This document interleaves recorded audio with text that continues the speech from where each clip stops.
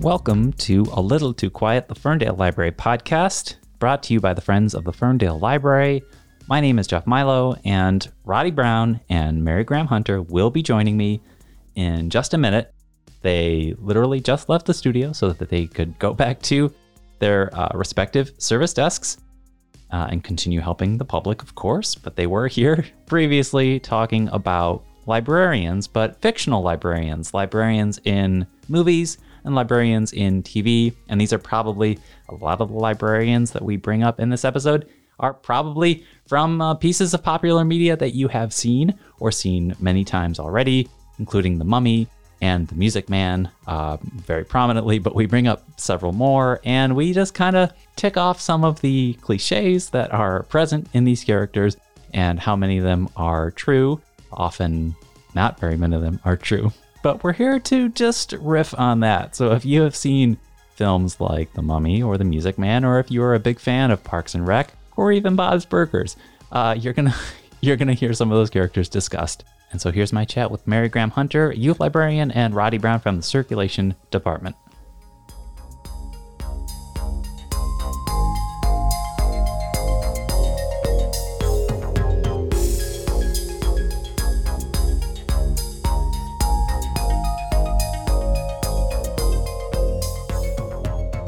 Yeah. Okay. There were text messages exchanged where I initiated by saying, hey, I remembered that I was supposed to watch The Music Man really late at night last night. So I rented it on YouTube and watched it at 2x speed.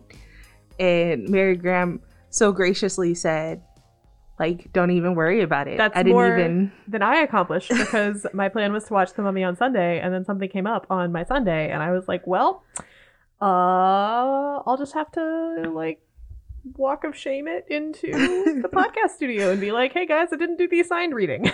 I'm not ready to fathom Robert Preston at 2.5 times speed, nor 76 Folks, trombones. listen, can I have your attention, please? Attention, please.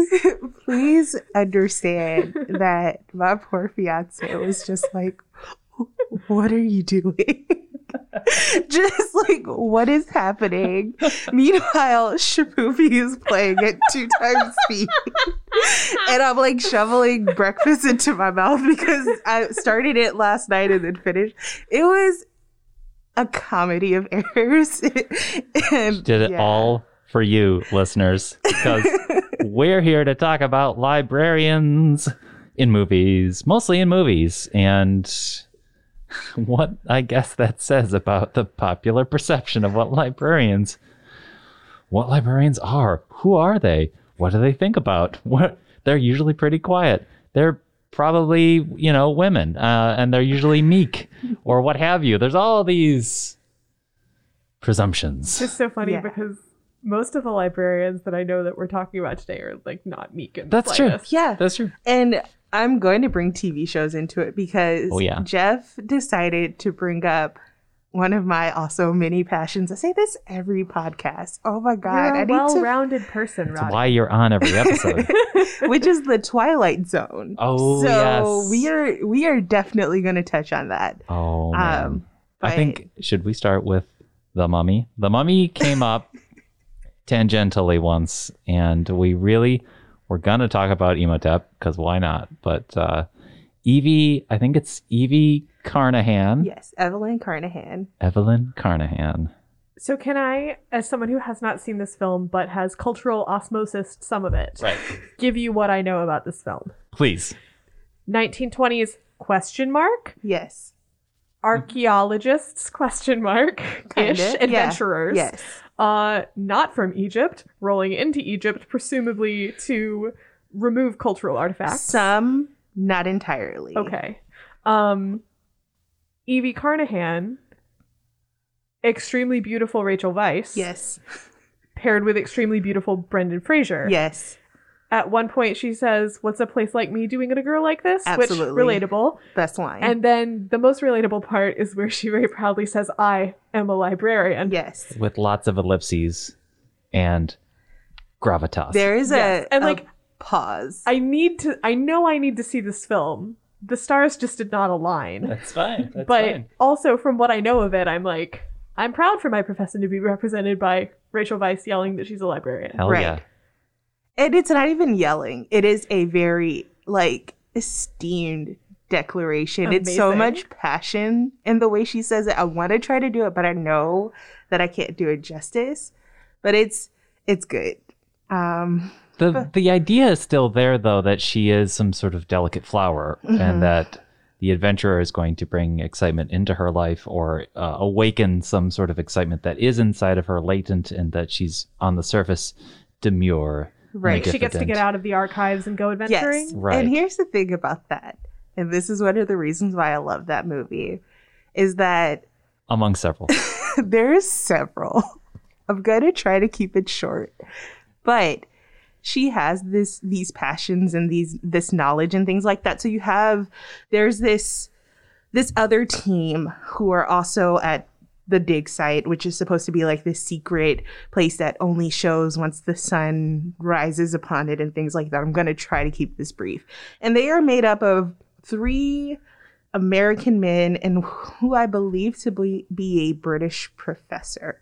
And so they are led by this like very Weasley man, and he's just kind of a mess, but he's important. And their perception of Evie is very like, what does she know? She's a woman. Like, why are they following her? Meanwhile, her team, which is made up of her brother, Rick O'Connell, who's played by Brendan Fraser, and the warden of the jail, who is a complicated character, who should not be. That's another conversation. Anyway, you just see Rick O'Connell following her like this besotted puppy, just asking her so many questions and just being genuinely interested in because he knows that she's smart and he knows that she knows what she's talking about, even if pretty much no one else seems to think so. And I was just like, this is a romance I can get behind in an action movie. Romance hero for the ages, I dare say. He is very like attentive. He stills supplies for her to like chisel away at things while they're there. He's like, I got you this. Turns out he stole it from some guy. That's the height of romance. I know. I was just like, so that set a tone for me as a child. He is very deferent. He defers to her. It's very interesting. Yeah. Yeah. He's very much just like, I'm here to be your muscle. You know what you're doing. And I mean, he's still smarmy. He's still, he has his moments. He has his moments. Their first meeting is not. Is it the first one? Yes, it's the first one where Evie is on a ladder, and because this is a bit of a romp as well, a bit of adventure, action, horror, comedy patois, and I believe that Evie is, I hate to spoil this for you, on a large ladder, and she knocks down a giant, like 8 levels, 18 shelves high, big old shelf, and it knocks down another shelf and another shelf, and it becomes a domino effect that encircles her, and she is covered in dust and just looks like the books are everywhere. I'm gonna have stress dreams about that. It's because I think Ramesses was next to Ptolemy or something like that. I've seen this movie too many times. I can't remember who exactly. I'm just tossing names out there. But yeah, so she just tries to reach over to put it on the opposite shelf and then ends up just balancing on the ladder. And then it's a mess. That scene stressed me out so much as a kid that when I would rewatch the movie, I would fast forward through that part. And my mom thought it was hilarious because she was like, there's monsters and like murder, and she's like, but it's the books and shelves falling over that could happen to me. That was my exact reasoning. It felt too real. It's too within the realm of possibility. So it sounds to me like she has some of the cultural perceptions of like, okay, she's a bit clumsy clearly if she's knocking over all these bookshelves, but also like very smart, but also hot. I feel like the hot librarian is not something we're going to move away from. There is a 100% glasses on, hair up, glasses off, hair down situation going on. As a glasses wearer, I am personally offended by that. Yeah. Right. So they're exactly. So every movie has the librarian cliche situation. But this is, who is it? Stephen Sommers is the director. And famously the director of Van Helsing. So not not necessarily God's gift to cinema. However, I love that movie though. I believe Roger Ebert's review of The Mummy was, I can't in good conscience tell you this is a good film, but I can tell you I enjoyed every minute of it. it's exactly that, That Raj. is it. Yeah, he hit the nail on the head with that. Also, just another thing, which I know Mary Graham will empathize with me about, but for the listeners, when you are translating an ancient language, you do not sight translate into complete sentences. You guesstimate. Especially a language that old. Which, I mean, I haven't seen the film, but I'm also imagining it's like, okay, there's a get, because nothing ever, like, survives wholesale. Like, okay, so this part of the stone has been chipped away, so, like, we can only see half of this figure. Right. So, okay, it could be one of these three things. Like, I have a very, very extremely basic knowledge of Old English from my English degree. Right. And, like, trying to translate literally anything, it's like, literally, you could say, well, this could be a gift, or it could be a hostage. Right. There's really no way for us to know. That's what ancient Greek was like. And I feel like watching The Mummy, I was just like, oh, if I translate ancient languages, I'm going to be able to do this. And then I was learning ancient Greek and I was just like, well, no, there's too much happening here. I love your So what are your hot takes on the mummies? Well, the sight translation So the and the linguistic- shelves falling is traumatizing. Yeah. Also, I mean, early 2000s cinema has its problematic aspects, and they do definitely exist in The Mummy. Mhm. And, you know, things that I realize as, like, the warden's character in particular is just this not... is like a blank space for me. I remember Benny, the Weasley guy. Yeah, he's the warden. I don't remember his name, which is unfortunate. I've seen this movie literally over 100 times. But he's just this very, like, smarmy, sleazy guy who's just there for the money. Like, he is pretty much the only person of color in the, like, team there. So his characterization is very stereotypical. Mm-hmm. So I have to throw that disclaimer out there because I cannot, in good faith, like, blanketly recommend this movie. If I were watching it for the first time now, without, you know, having years to latch onto the aspects of it that I enjoyed, his character would really, you know, make it not so fun. And I guess it also falls into the, like, who's gonna die first in this horror movie trope. Yeah. So we got to throw that out there too. Right. But yeah, I feel like just Evie is a great character. Really latched onto her as a child.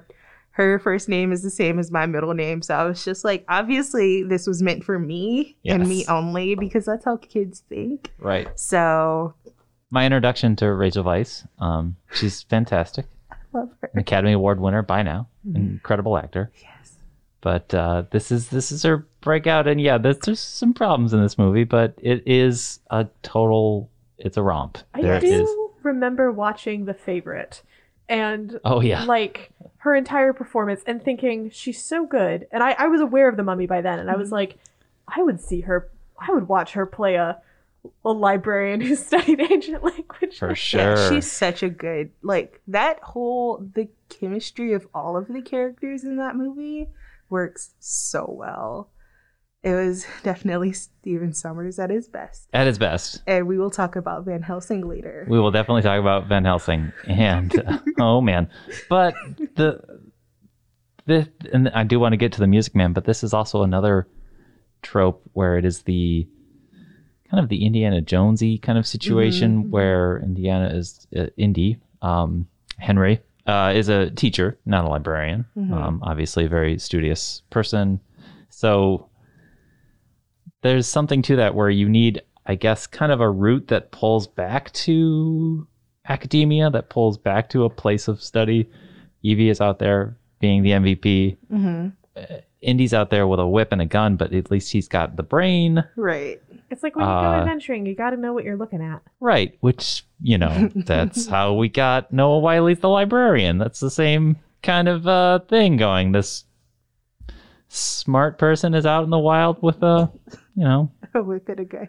with a gun, I guess. And, you know, Kyle MacLachlan's there. I don't really remember much, but there's artifacts and, I do think it's cool when reading books is cool is what I have to say. the librarians are allowed out of their enclosures. Exactly. That's what it is. Yes. They've gone feral. Right. Yes. Exactly. Also, the idea that a librarian can look at something and tell you how old it is and like what specific period of time it came Right. from without doing any sort of lab testing or Right. anything Or of like that research. Like, unfortunately, nature. Right. like while I think I love the like idea that this means the public perception of us is that, we just know things. Right. And we know a lot of things Right. and are very smart and stuff like that. I regret to inform everyone. Mostly I am just a professional researcher. Like, actually, not that there's any just about it. Like, there's absolutely nothing wrong with that. Right. But Sidebar. I always like to say that Doctor Strange's superpower is that he read all the books. That's actually it. That's fair. And he'll tell you that. How'd you get all this? I just stayed up all night reading books. That is what he'll tell you. Quite fair. That And that's how he knows all the speaks to tricks. me. But coming out of the enclosure, that's the whole thing. We're now allowing librarians to be dashing. which, as we should, because we are. As we should, because we are. Rachel Weisz is going to let her hair down, and Noah Wiley's going to wear a khaki shirt that's unbuttoned at the collar, and he's going to look, rugged, and his hair is going to be tousled. And Harrison Ford, it's the whole model is always there. Brendan Fraser. Anyway, any other thoughts to share on the Mummy? No, but I'm thinking about changing the way that I dress for work now. I do feel like we should maybe have a brief chat about like when we are talking about librarian, because I personally think that like anyone who does any kind of library work, because Jeff, I know that you sometimes mention on the pod that like you'll say, I'm not a librarian, right? But also we couldn't function without you. Aww. So, yeah. And I mean truly same with you, Roddy. Yeah. And so I also like do want to just be sure that like while we're talking about, I have no idea what kind of degree Evie Carnahan has. Marianne Peru probably doesn't have one at all. Like degrees mean nothing. Nothing. Yeah, but library work is library work. Right. In the movie, I was like waiting to hear what her like formal education was, just out of curiosity because of the time period. And they were like, she inherited all the books. And I was like, that River City, the library building, but he left all the books to her. And I was just like, I wish that could be me. That would make me so happy. I do sometimes find myself, I'll like listen to the soundtrack while I'm taking the bus home, and I'll be like, what power must that give you in collection development? Right. You are the only person who was allowed to weed that collection because that is your private property. Which is why she gets to keep Balzac on in like rotation. So I read one of his books, and it was so sad. So I don't know why they were so upset about it. There was nothing like, I mean, like I said, it's just one book, but it's probably also the saddest book. It's called Père Goriot. It's about this. It just makes me sad. I don't want to talk about it. I do remember getting. So for dear listeners who have not seen The Music Man, the film is an adaptation of a Tony Award-winning musical about. It is set in pre-World War I Iowa, about a con man. Iowa. Well, we say that, but we don't like other people to. Talk about. So Roddy has seen The Mummy 100 times. I don't know how many times I've seen The Music Man, but I could probably do the whole thing with all of the correct like inflections. Nice. It's probably a 20-year history between me and this film. But it's about a con man who comes to small town Iowa, and his con is that he creates a moral panic and says the solution to all of your problems to keep your young ones moral after school is that I'm going to start a boys band and we'll take orders for the musical instruments. And his con is that he gets the money for the musical instruments and then he leaves town there is no band. Right. He can't tell one note from another. And part of the reason he becomes interested in the librarian of this town is because she's also the piano teacher. So he's like, if I'm going to pull this con off, I can't let the piano teacher who can read music figure out that I can't and that like this band is not going to happen.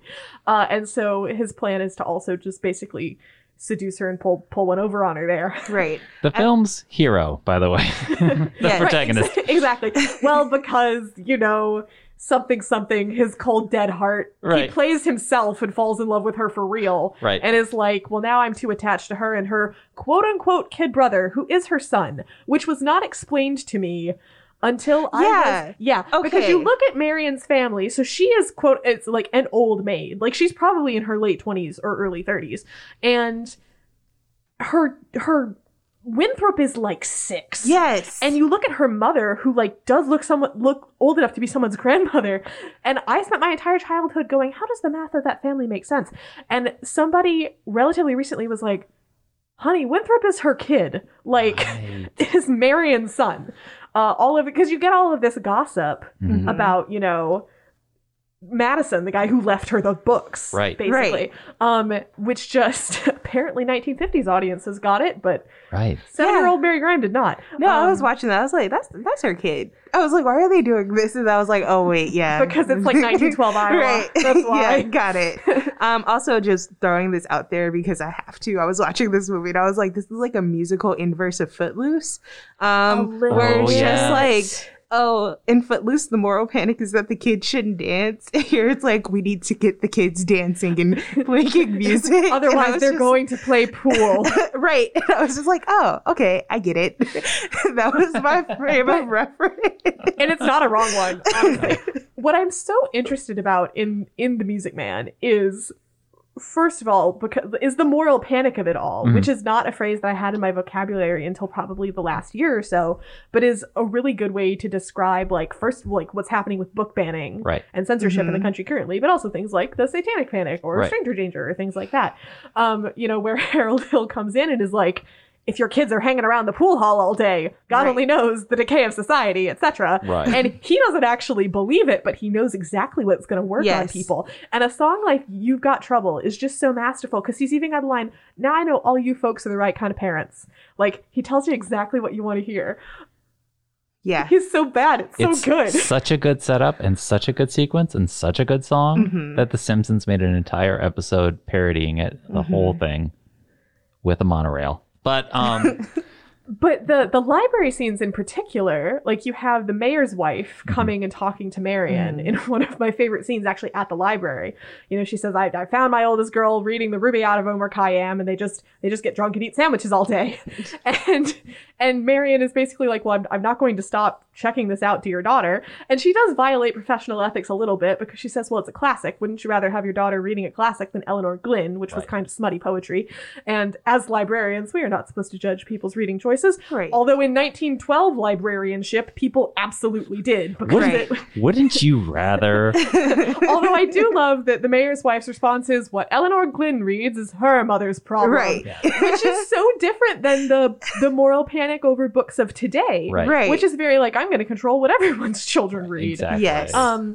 And then there's also this scene where Harold Hill comes to the library and does the whole Mary the Librarian song, which is, I have to turn off my brain when I watch that scene, because if that actually happened to me in my actual job, like, I would be heading to the back office to go get probably any of the men who work here to be like, please escort this creep out of the library. Like, I was watching that and I was like, if they don't get out of the library, they are making so much noise. You're causing, I mean, they're not making noise, but they are just a disturbance. And I was very upset because I was like, why are they doing this in there? I haven't seen the film in a while. I have seen the film a couple times.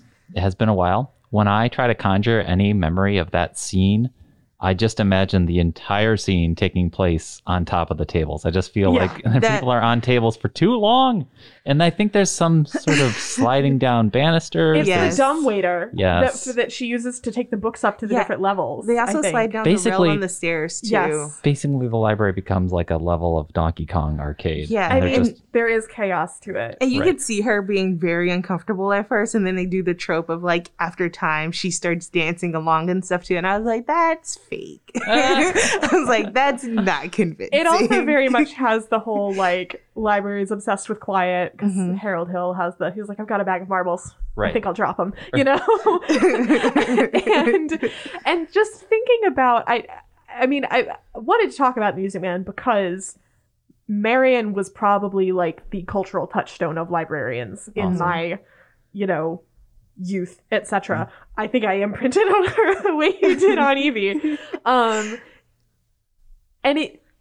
the more I think about it, the more I always liked that, you know, of course I shouldn't tell you this, but she advocates sturdy books. I always liked the idea that, like, yeah, she was actually the librarian who would let you take out the good stuff. Right. Even though we even see her be like, probably she doesn't have Eleanor Glynn in that library. Right. And I also admit that when I read like Chaucer and Rabelais in college, I was like, okay, I guess I get why a mayor's wife in 1912 Iowa would be mad about this, but guys, there is much more interesting stuff happening.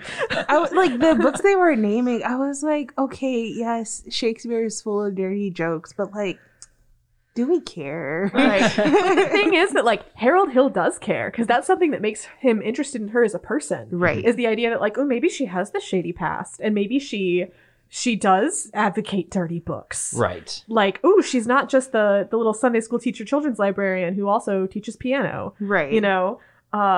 There's that it was ties hidden into depths. It ties into that thing of the Mummy where the librarian has to come out of a shell per se, or the librarian has to be won over per se. Right. Well, and she takes off her glasses. Yeah. She dances. And in fact, with the whole winning over, because like Marion possesses the knowledge to like rat him out, Right. because he keeps saying, oh, you know, I went to this conservatory, you know, class of '09 or '06 or something, and she has the like yearbooks from this place basically, and is like, they didn't have a graduating class until '09. Right. You know, you were lying through your teeth. But once he emotionally wins her over, she like rips the page out of the book. Yeah. So she does have this like controller of knowledge, controller of the narrative sort of function. Right. She kisses the anvil salesman and make him late for his train. Yes. And like keep him from like it. I was like, all right, is he worth it? In my opinion, no. But I see what you're doing and I respect you. That is Well- pretty cool that a huckster of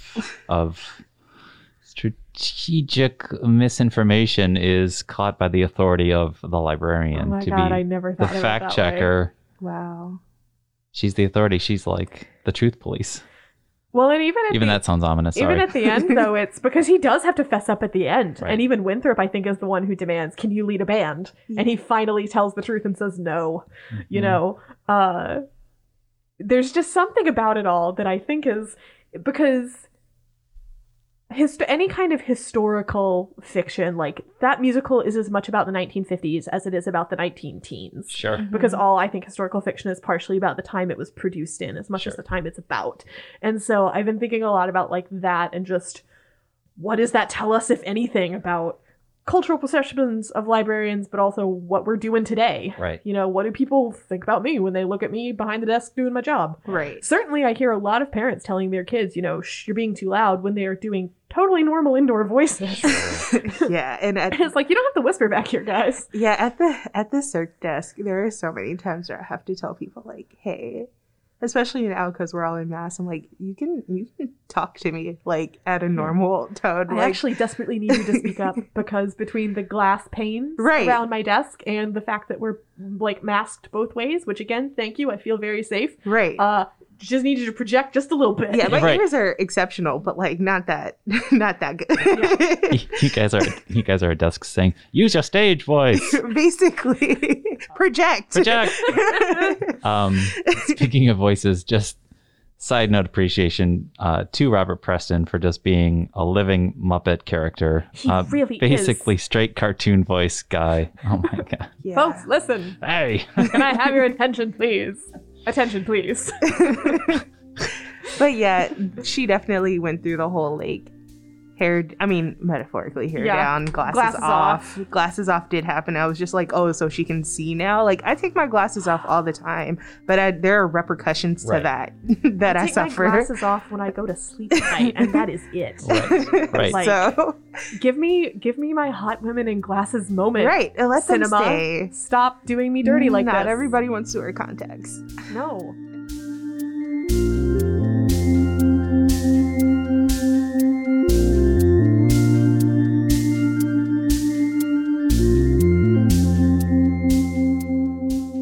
These are two still at the end of the day positive inspirational librarian Yes. Yes. depictions. Yes. And I think we could take a fork here and go with still yet inspirational or disappointing. We could go, I think we want to bring in, Burgess Meredith, often from the Twilight Zone, Yes. or we could go into It's a Wonderful Life. I think I want to go with It's a Wonderful Life. It's a Wonderful Life is so disappointing. That- Oh my God. Oh no, and I mean, so Marion at the start of The Music Man does play into the spinster too a bit. Is the idea of like, oh, women only become librarians when they have no one to love them. But although I look at Marion and I'm like, well, that's a stable source of income for you, the kid that you're lying about being your younger brother and your mother. Like, well, yeah, that's the whole good thing. for Of you. the idea of the sexy librarian is predicated She's on single. the librarian is lonely. And Yes. available. Right. It's Because of just- course any woman Right. who's not already attached to a man is just fair pickings. Which is, like, I should be clear, a problem that feminine presenting people in library work today still constantly have. Oh yeah. But yeah, so in It's a Wonderful Life, which I've only seen once because Yeah, I same watched it here. and was like, why? Literally say There's a pop culture happy hour talked about it on NPR at the end of last year, and Glenn Weldon, God bless, is the curmudgeon that I often wish I was. Sure. And has his whole little curmudgeonly thing about like, I'm here to be a curmudgeon and tell you I don't care for this movie. And the main reason, I mean, that I kind of resent It's a Wonderful Life is exactly that, is that, like, you know, is it Mary is Yes. the wife's name? You know, it's like, oh, if her husband hadn't existed, oh no, she would have been a single, sad spinster librarian. Right. As if I have not been a single spinster librarian and had a great time. I this is a tangent from Librarians, but I came to that movie with the idea of it being a Christmas movie involving an angel. And if you do want to watch it for that, you should know, spoiler, that it's a 2-hour movie, and none of that happens until at least an hour and 40 minutes into the like movie. 20 like the minutes end of the movie. film. Come on. Yeah, It's just not that satisfying. No. movie is such a drag, and Right. I was just like, why do we care about this movie this Is it much? a wonderful life? It's Is it? not. Or did we just seeing it every year because of the public domain? It eventually just hypnotized us. That's Into believing. fair. Like, I mean, This is where I'll just stand up on my little soapbox and say stuff should go into public domain sooner so that we're not left with scraps like It's a Wonderful Life. Great Gatsby. Oh boy. Sorry. Oh boy. Sorry, just had to throw that out there. Anyway, sorry. Not the topic. But yeah, I watched that movie once when I was very young. So if you tell me things about that movie, I most likely won't remember. I do remember that aspect, and I was like, no. Right. Also, Well, idea that, like, librarians are somehow timid, like, even the ones who haven't been let out of their enclosure Right. are somehow, like, timid or easily frightened. Dear people, we work with the public. Right. Yes. And Exactly. I don't, like... I generally have positive interactions with Sure. the public.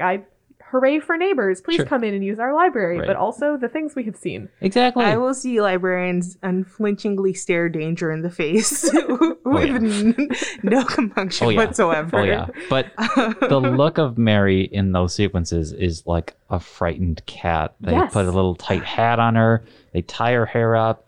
She's got glasses suddenly. She's got glasses. Because not being able to see is she just an slumps her indication. shoulders. She's just insular. I hate the whole notion that, like, your whole life would be horrible if you didn't have this man there.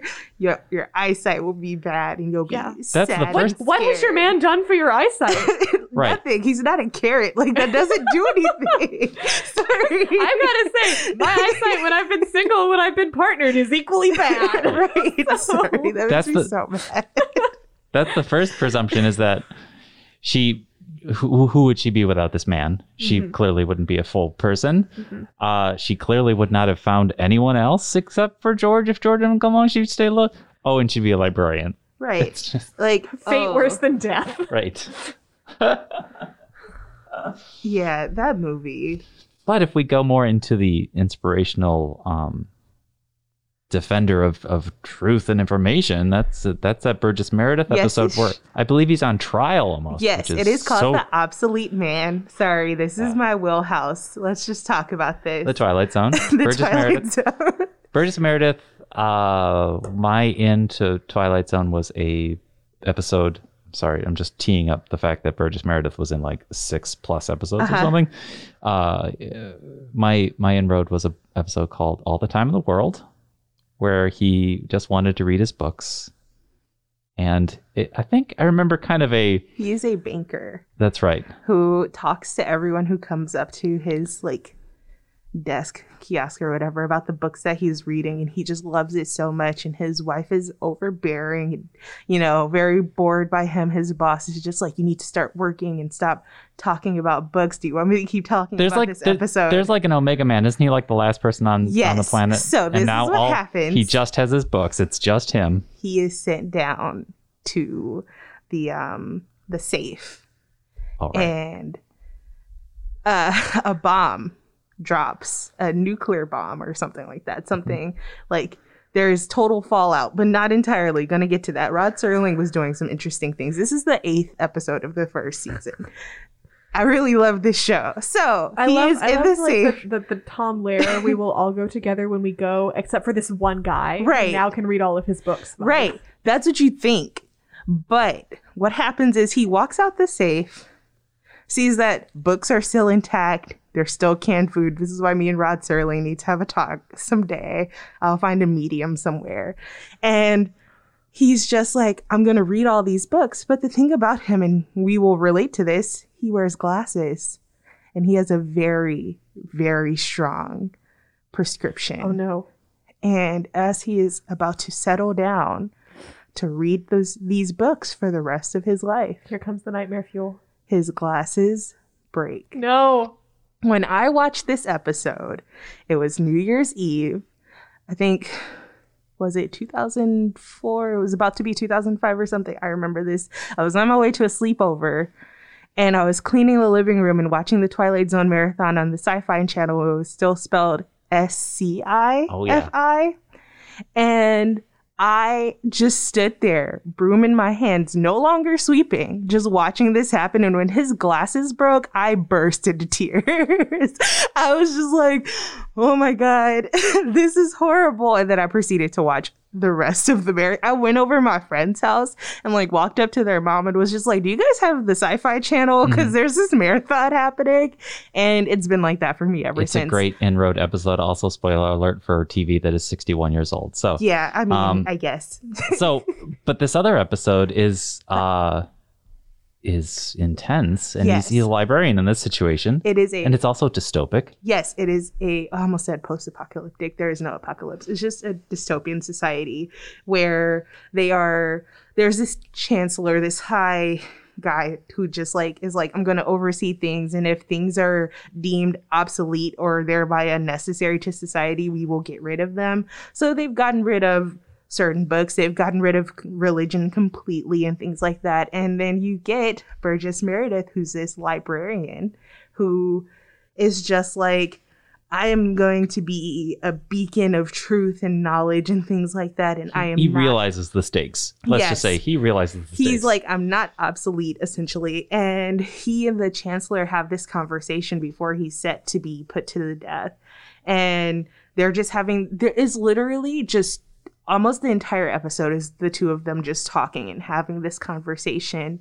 And Burgess Meredith's character is just putting him through the ringer, He's like resilient. logically. Like he's just going in, and it turns out he still has a copy of the Bible, which is illegal. He's not supposed to have it and things like that. And I guess another spoiler alert for an old show. Very old.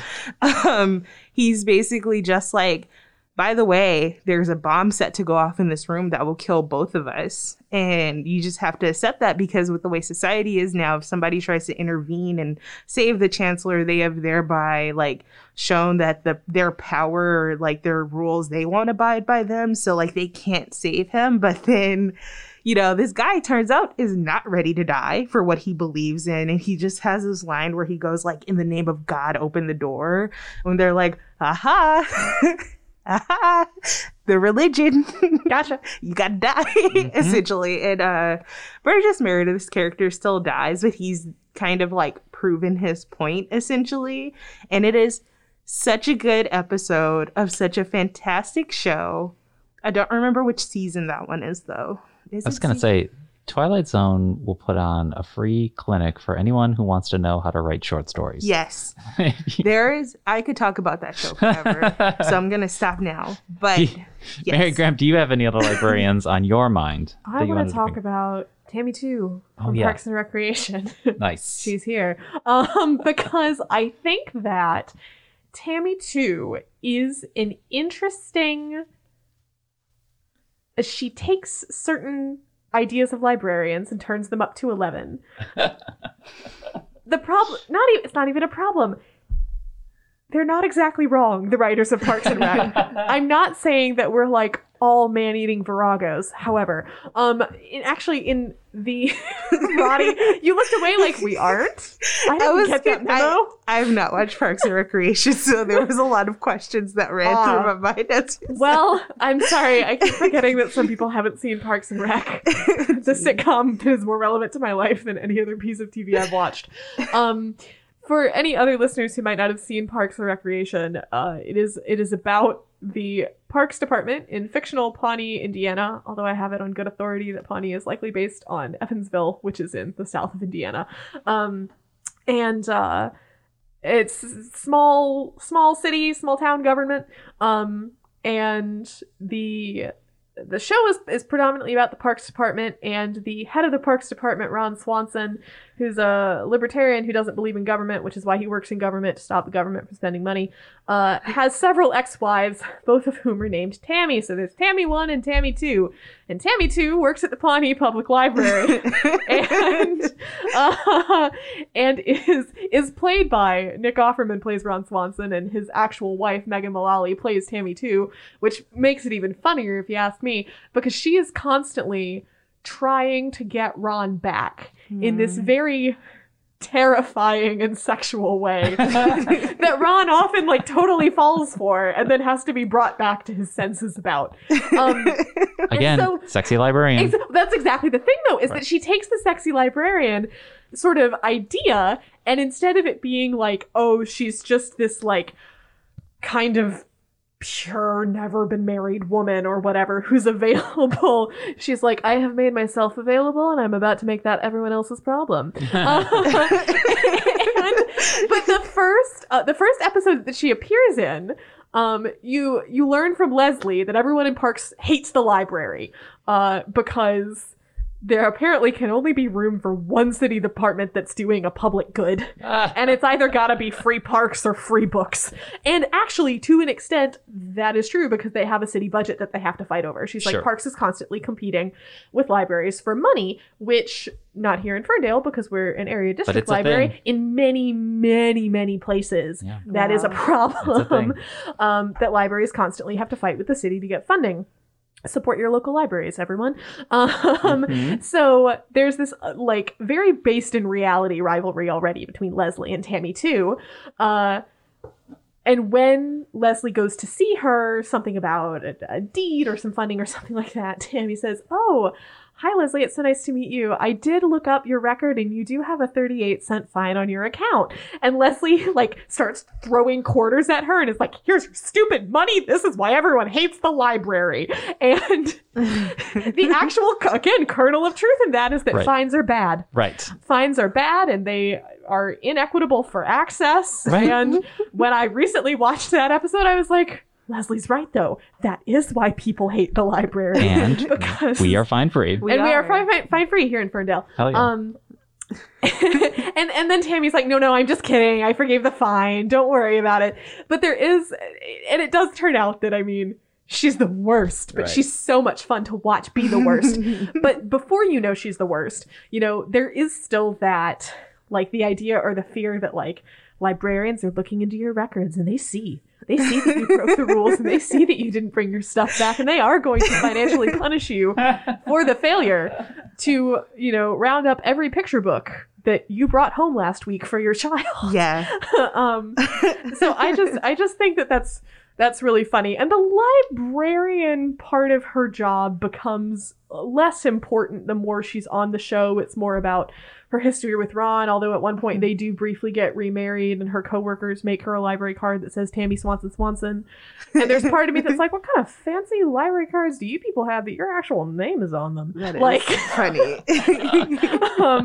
But I think that she's a very interesting case of, you know, the librarian not as some kind of, I mean, talk about feral librarian. Right. Tammy 2 is definitely one interpretation of that. And it's sort of take the general librarian tropes and make them kind of frightening. I know. Go ahead, Roddy. No, I'm sorry. I'm going to talk about another TV show. Oh man, I'll just throw in really quickly. And I feel like I should have saved this one for the end, but I'm going to do it anyway. The thing about tropes is that they are just that. They are tropes, and tropes are usually tired or old or outdated perceptions. I hope we get some librarians on screen who are ready to talk about, ebooks or databases or audiobooks. The number of things that happen here in a given week that make me think, where is my workplace sitcom Right. about a library, like written by people who've been on library staff? Right. Like, What a sitcom, Mary Graham. I do, actually. I do. I want my A plot in circulation and my B plot to be what's happening with summer reading. I want it cold open based on something that happened here where someone hung a coat hook too high, and the amount of laughter we got out of that was truly cold open levels of laughter. But I was going to say, one of the other librarians I wanted to bring up was an animated character from a TV show, and I'll let you segue into your TV show. But my TV show is Bob's Burgers, which is an animated show. And Mr. Ambrose is the librarian. Mr. Ambrose is very eccentric and flamboyant and tends to scream at children sometimes, and is an admitted witch. So there's that idea of the librarian is secretive or, again, eccentric. But the one thing about that librarian that is always kind of a flat note is he's often commenting on the obsolescence of the library and the obsolescence of books as a joke, which is fine because it's a cartoon. But again, that's why I want these future librarians to talk about ebooks. Yeah. We don't scream at children here at Ferndale. No. We are very nice. Yeah, well, You have to meet Louise if you've never watched Bob's Burgers. Okay. She's my favorite character. I guess it's more accurate that he hisses at children. Yeah. Anyway, We don't do And that then either. you might understand why he acts the way he does. he's very much like he's been saddled with this. He's like, Yeah. whatever, take the books out. Yeah, and he also, It's also voiced by Billy Eichner. So there's that. Who also appears on Parks and Rec. Who also appears on? What was your TV show? Avatar: The Last Airbender. Whoa. There is a spirit library Nice. that we need to talk about just very briefly. I think, is this where the meme comes from? The character saying "to the library" I very think excitedly. so. Yeah, maybe. Okay. I need to look at the meme to tell you if it's from that specific Listeners, episode. I'll pull it up while she continues. So there's a spirit librarian named Wan Shitong who is voiced by Hector Elizondo. Nice. Great voice. And he runs the spirit library. He is an owl, and he has basically just been building this collection for like millennia. I don't remember how old he is. I'm not going to lie. But he has hidden his library. Yes, that is him. That is the spirit librarian owl. From humans, because they kept using his information for warfare and violence. And he was like, I'm not for that. But he allows Team Avatar to come into the library with the one thing being that they have to contribute something to his collection, because he's been building this collection for eons. That's and awesome.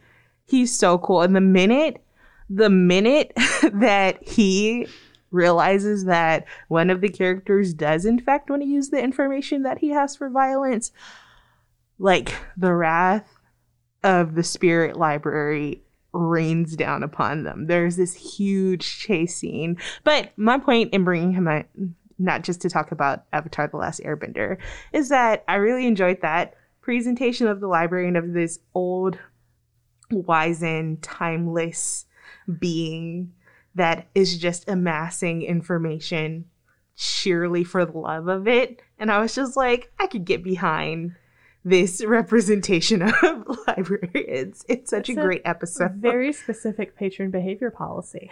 Yeah. You must contribute something, and if I catch you using this for warfare, I will then get violent with you because I don't like violence. There's questions to be asked there, but great character. A quote jumped into my head from that anecdote from Doctor Who, I believe, saying something about books being the best weapon in the world. you want a weapon? We're in a library. Right. Books. Yeah. Yeah. Well, that's a whole other thing. did we want to give a shout out to the gent from Buffy the Vampire Slayer as well? Oh, that guy. yeah. So here's the thing. I haven't seen that in a very long time, but it was like my mom's absolute favorite. So like when people were still regularly buying, she still has those DVD sets in plastic. Wow. They've been wrapped the entire time. But I do just remember seeing Giles and just being like, it's cool. Sending these children off to die. But I never watched Buffy, but I think that's the actor who plays Rupert on Ted Lasso, who's a terrible human. And so every time I see him, I'm like, librarian guy from show I've never seen?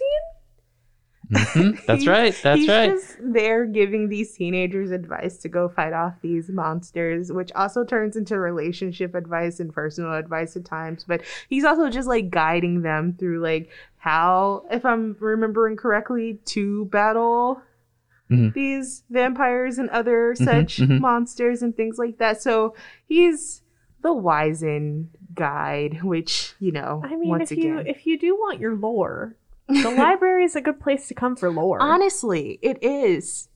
And you know how many books about vampires we got back here? how many ebooks about vampires they could access if we write this into our sitcom? Listen, yes.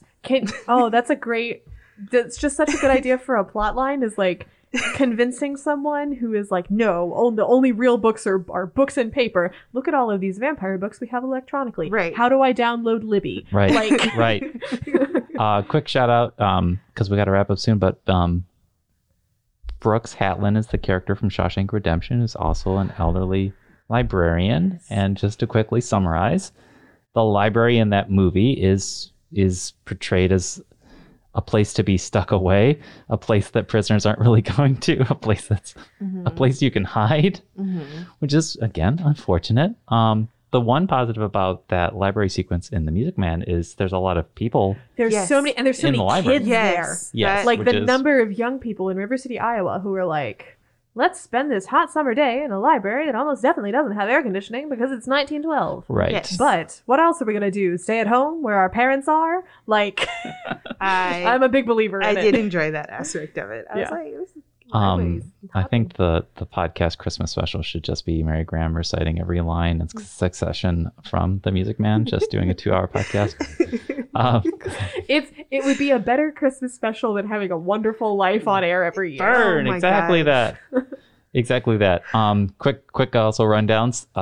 There's a famous library sequence in the Ghostbusters, of course. Who you gonna The call? movie has to open with scaring a delicate flower who is a librarian. Which, dear listeners, I can tell you that Ghostbuster costumes exist here on the premises of the Ferndale Area District Library, and Yes, they I do. have seen them round about Halloween in use, and no one here is a delicate flower. No, that's true. Also, I think any of us could fight a ghost if we had yeah, to. honestly, I feel like the last thing like we would care about in this library is a ghost with Can all you the just- other things Can that you go just on. imagine us like 5 minutes past closing time? We know we've cleared all of the human patrons out, but there's still something banging around in the attic. We would be like, it is 5 minutes past close. Get It is out. time to go home.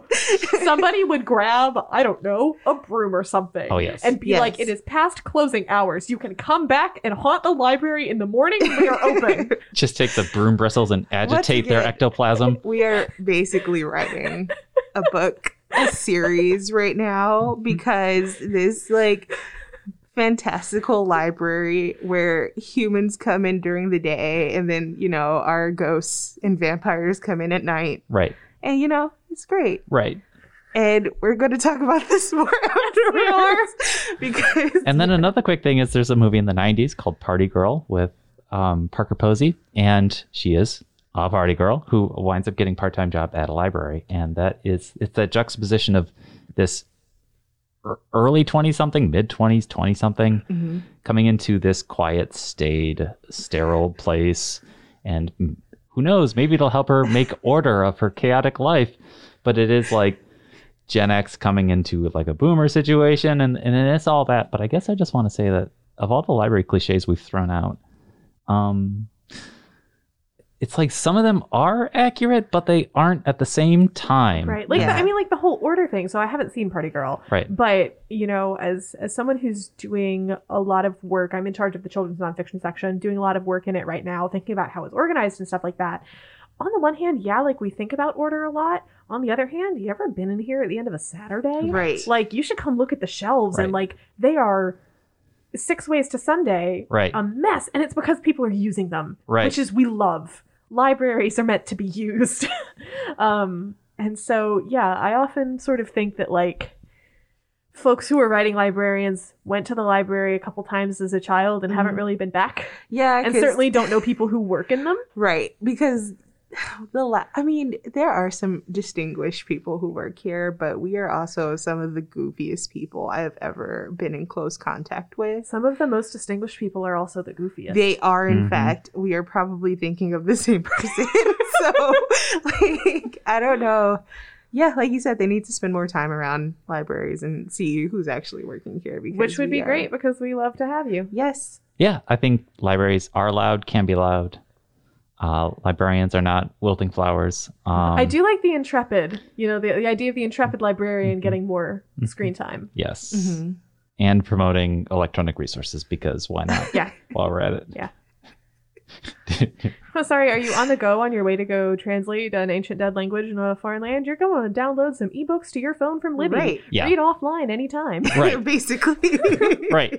Right. I want to see an Evie Carnahan with like whipping out a tablet, or just like connecting to the Wi-Fi Or at being some like, point. no, don't worry, guys. I did Mango Languages for like Right. 6 months, so Yeah. like I can order us dinner here.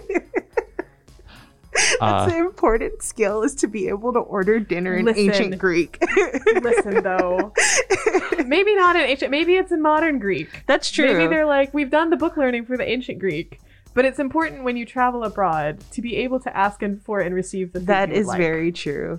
But I would like to order a pizza in Sanskrit at least once in my life. Well, have you Just- lived if you haven't? Libraries are always the MVP.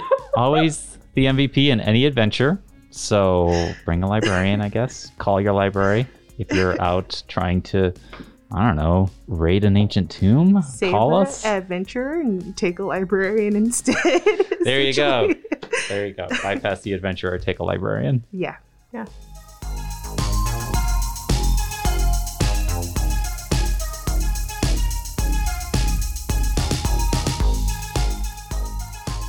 And that was my chat with Mary Graham Hunter and Roddy Brown. Always love having them on the podcast. And I think we have many, many, many more librarians that we could probably get to in a future episode. Thank you so much for listening to this informed analysis of fictional librarians. It's another episode of A Little Too Quiet, the Ferndale Library podcast brought to you by the Friends of the Ferndale Library. The music that you hear at the beginning and end of each episode is by a local musician, John Duffy. Please remember to rate, review, subscribe, leave a comment, or tell a friend about us. If you enjoyed this chat, or if you have friends who are librarians who have maybe brought up similar quibbles with fictional librarians, share this episode to social media. We'll be back next week with more. Thanks for listening.